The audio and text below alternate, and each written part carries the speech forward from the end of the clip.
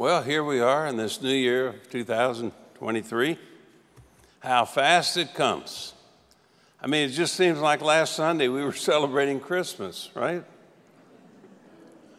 But since this is the first Sunday this year, let me ask you two questions. First of all, let me see, how many of you have had perfect attendance in worship this year? Okay, those of you that have your hands up, reach over to those that didn't and tap them and say, wake up. Wake up. My second question is, did any of you make New Year's resolutions? I always wonder if people still make New Year's resolutions, or are they like the man who decided, this year I'm going to kill two birds with one stone, so I'm giving up New Year's resolutions for Lent. Maybe we don't make New Year's resolutions like we used to because it's obvious that when we make them, we don't really keep them. And if you don't believe that, just go to any gym this week and look how packed out they'll be. Come back in 2 weeks and look how empty they will be. But besides New Year's resolutions that we don't keep, I came across a list of the top 10 lies that people tell, or in other words, promises we make to ourselves and others or are made to us that aren't kept. Number 10, we'll only stay 5 minutes. Number 9, this will be a short meeting. Number 8, I'll respect you in the morning. Number 7, the check is in the mail. Number 6, I'm from the government and I'm here to help you.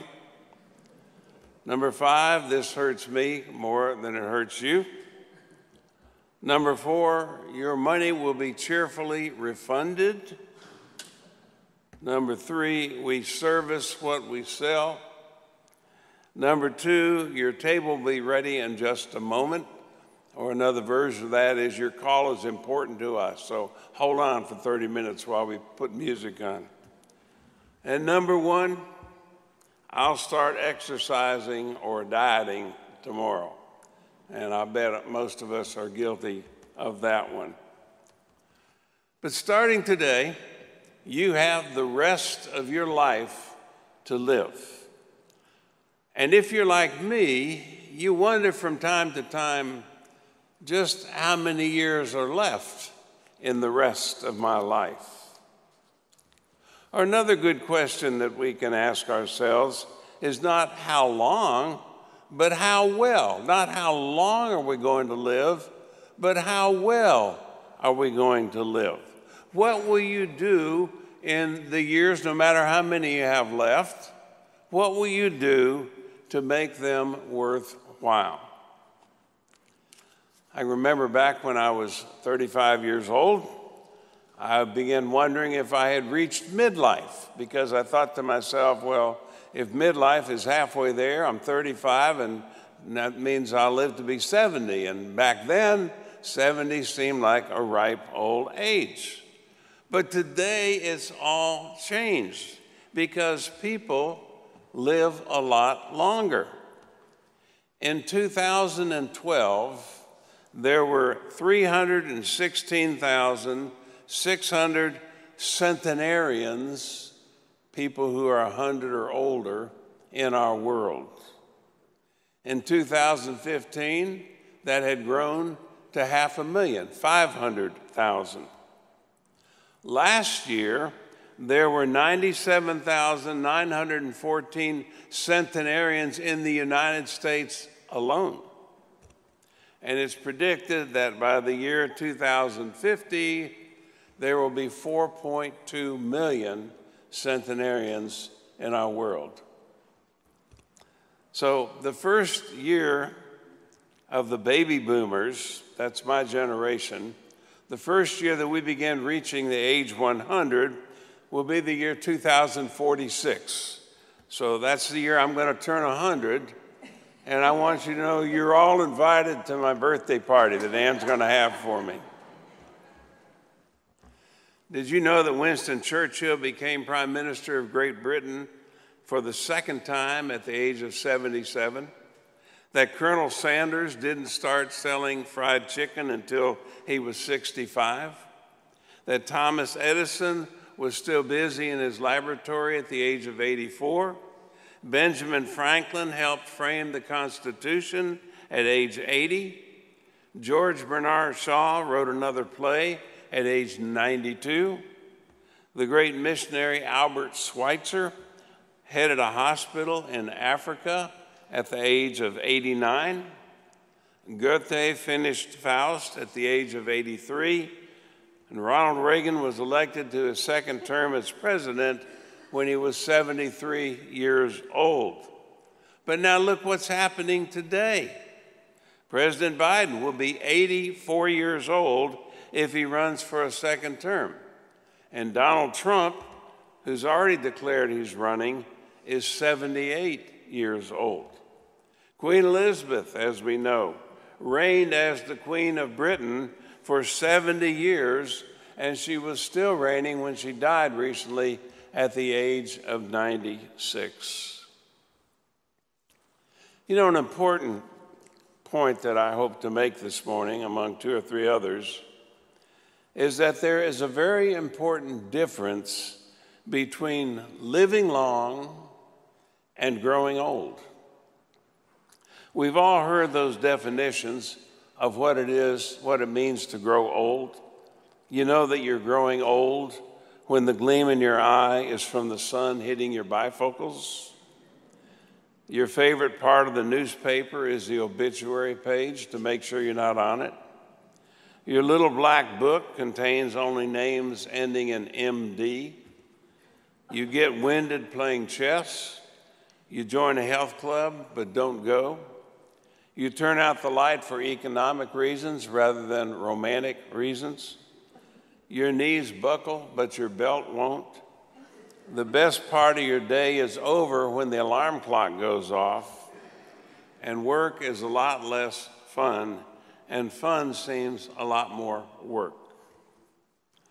But let me tell you, you can do all those things at age 40 or 50 rather than waiting till you're 70 or 75 or more.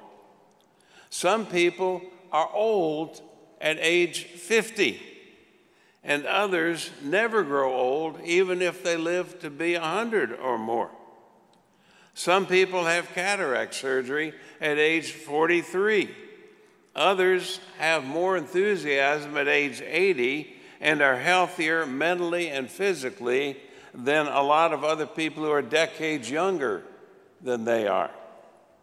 So there's a big difference between growing older and growing old, or living long and growing old.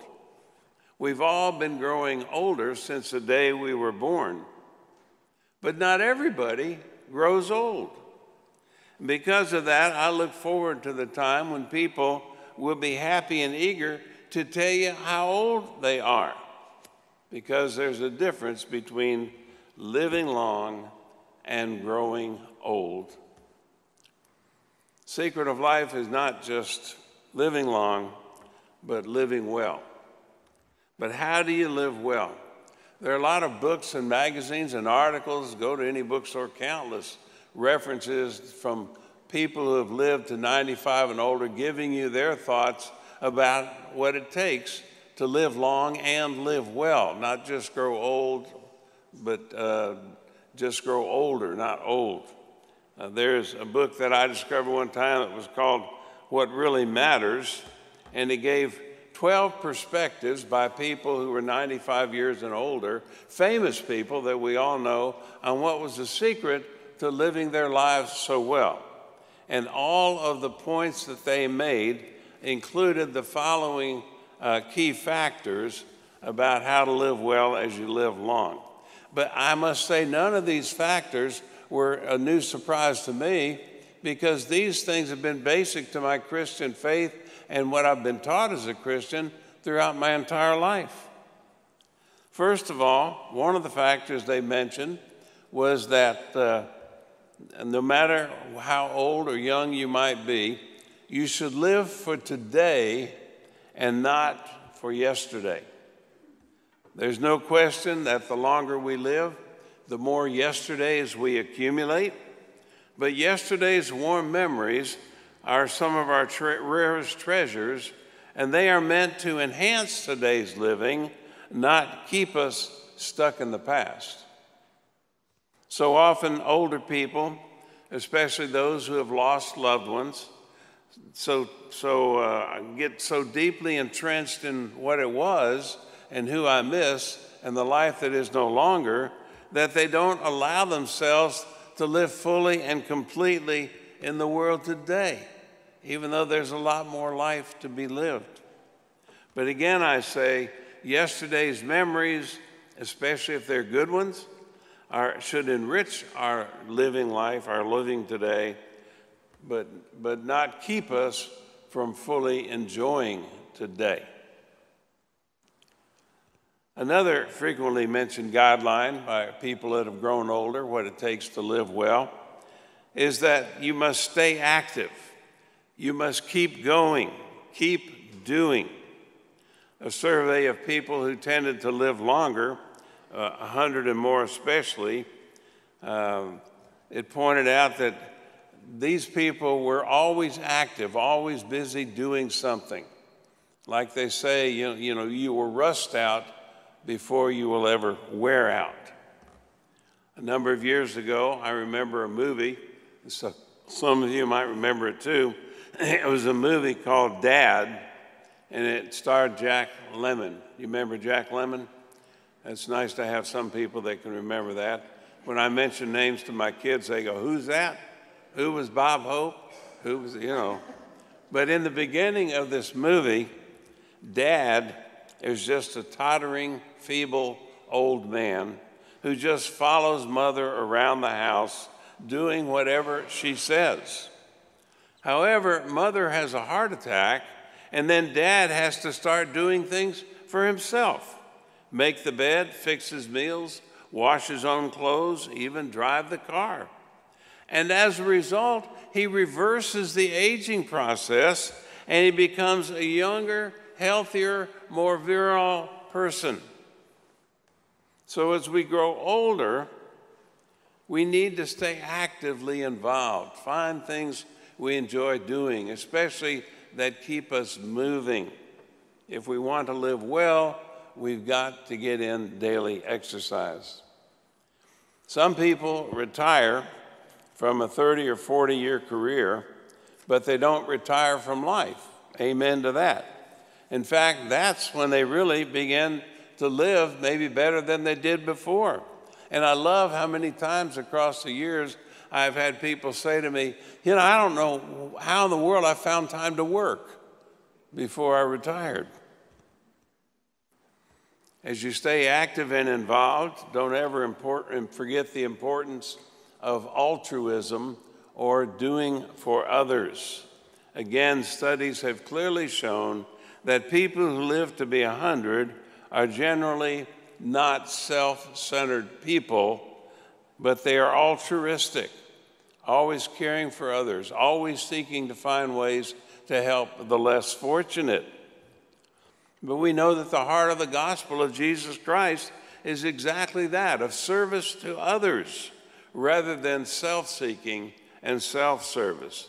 Jesus clearly told us that the greatest of all will be those who are the servants of others. As one 100-year-old lady who works every day in her church's food and clothing pantry for the poor said, God intended us to reach out to others. Still another important element, if you want to live well as you live long, but it's true no matter what age you are really, is that you've got to keep a sense of humor alive. Nothing ages you faster than a lack of levity, and shows that laughter is the great preventative of illness. And I often commented, I don't know how you feel, but I feel like the modern world has lost its sense of humor to such a great degree. People used to sit around even with people of the other political party and laugh and get along, and today, no, we don't do that. So I love the woman who, when she was asked one time, how you doing? She simply said, I take aspirin. Or the women who when she was asked if she was lonesome since her husband died. She said, "No, I have 4 men friends. I get up with Will Power. I eat breakfast with Arthur Ritus. I go for a walk with Charlie Horse, and I go to bed with Ben Gay." I've also always loved a poem that was given to me years ago by an older person with a great sense of humor that is entitled, "My Get Up and Go Just Got Up and Went." And it says, "How do I know that my youth is all spent? My get up and go just got up and went. But in spite of it all, I'm able to grin when I think of where my get up has been. My age is golden, so I've heard said, but sometimes I wonder as I get into bed with my ears in a drawer, my teeth in a cup, my eyes on the table until I wake up. Ere sleep dim my eyes, I say to myself, is there anything else I should have laid on the shelf? I'm happy to say as I close my door, my friends are the same, or perhaps even more. When I was young, my slippers were red. I would kick up my heels right over my head. When I grew older, my slippers were blue, but still I could dance the whole night through. Now I'm old, my slippers are black. I walk to the store and I puff my way back. The reason I know my youth is all spent, my get up and go just got up and went. But I really don't mind when I think with a grin of all the grand places my get up has been. And since I retired from life's competition, I busy myself with complete repetition. I get up each morning, I dust off my wits, I pick up the paper, I read the obits. If my name is missing, I know I'm not dead, so I eat a good breakfast and just go back to bed. Still another guideline, if you want to live well as you live long, is that you've got to keep a youthful spirit. You know, Jesus said, unless we become like a child, we cannot enter the kingdom. The kingdom is about joy and love and happiness and peace and hope and all the good things we want in life. Why did he say we should become like a little child? Because he was talking not about the age or physicality of the child, but the spiritual, mental, emotional attitude of a child. That includes most likely things like optimism, enthusiasm, wonder, and love for life. And it certainly excludes the attitude that is of self-pity or, oh, poor me, or nobody cares for me. I've been forgotten. I'm a has-been. As Henry Thoreau once said, no one is as old as the person who has outlived enthusiasm for life. And others, whether that person is 20, 50, or 80, if you have enthusiasm, you stay fully alive. And enthusiasm, if you break down the word on and theos, means in God, or better yet, God in you. Studies of the people who have turned 100 years old or older show that they are optimistic about life in the future. One man who decided he was going to treat himself to an Alaskan cruise for his 100th birthday was disappointed when the cruise line said he waited too long, all the cabins were sold out. So he said, okay, just book me the next year. Or some of you remember George Burns, I hope you're with me on that. But when he was 93 years old, he said, of course I'm going to live to be 100. On my 100th birthday, I'm starting an engagement at the London Palladium for 4 weeks, so I can't die. I'm booked. He died 3 years later, never got to the Palladium. People who live well as they live long enjoy life because they have a youthful spirit of enthusiasm and optimism towards other people and towards life itself. Mrs. Iva Blake is a centenarian who has to use a wheelchair to get out, but it doesn't keep her from enjoying her garden in Albuquerque, New Mexico. From early spring until late autumn, She puts on an old-fashioned sunbonnet, maneuvers her wheelchair into the garden, and rakes and hoes and weeds and waters with a specially designed cut-off garden hose. Or Ella Miller, who says that she was always a noted party giver in her younger days. Younger days were back when she was 95. She's still enjoying being a hostess once a year and throws a party for all of her friends. And the last party she threw, 150 people showed up. So there are lots of other thoughts that we can share about how to live whatever remainder of life you have left to the fullest, and hopefully it's a long life, but that's not the important thing, not live long, but live well. And that includes the roles of family relationships, of self-discipline, of setting goals. Norman Vincent Peale once said, "Live your life and forget your age." Maggie Kuhn, ever heard of Maggie? She was one of the founders and leaders of the Gray Panthers. The Gray Panthers serve as advocates for the aging. She says, "Old age is the flowering of my life." The New York City Daily News reported that two women aged 97 and 102 told a Senate hearing that their prescription for longevity included lots of interest, plenty of laughter, and a strong faith in God. And that last one, without a doubt, is the most important one of all. Those who live best live their life with God. Faith in God is certainly important in our younger and middle years of life as we struggle to get our lives, our families, our careers, everything going and earn a living. But that faith becomes even more important in the middle years of life when things begin to change, and in the last years of life as we face the reality of our mortality and think about what lies ahead. And that's why the most often repeated advice by those who have lived long and lived well always has something to do with faith in God. I grew up in South Florida. There was a congressman, a senator, and a congressman.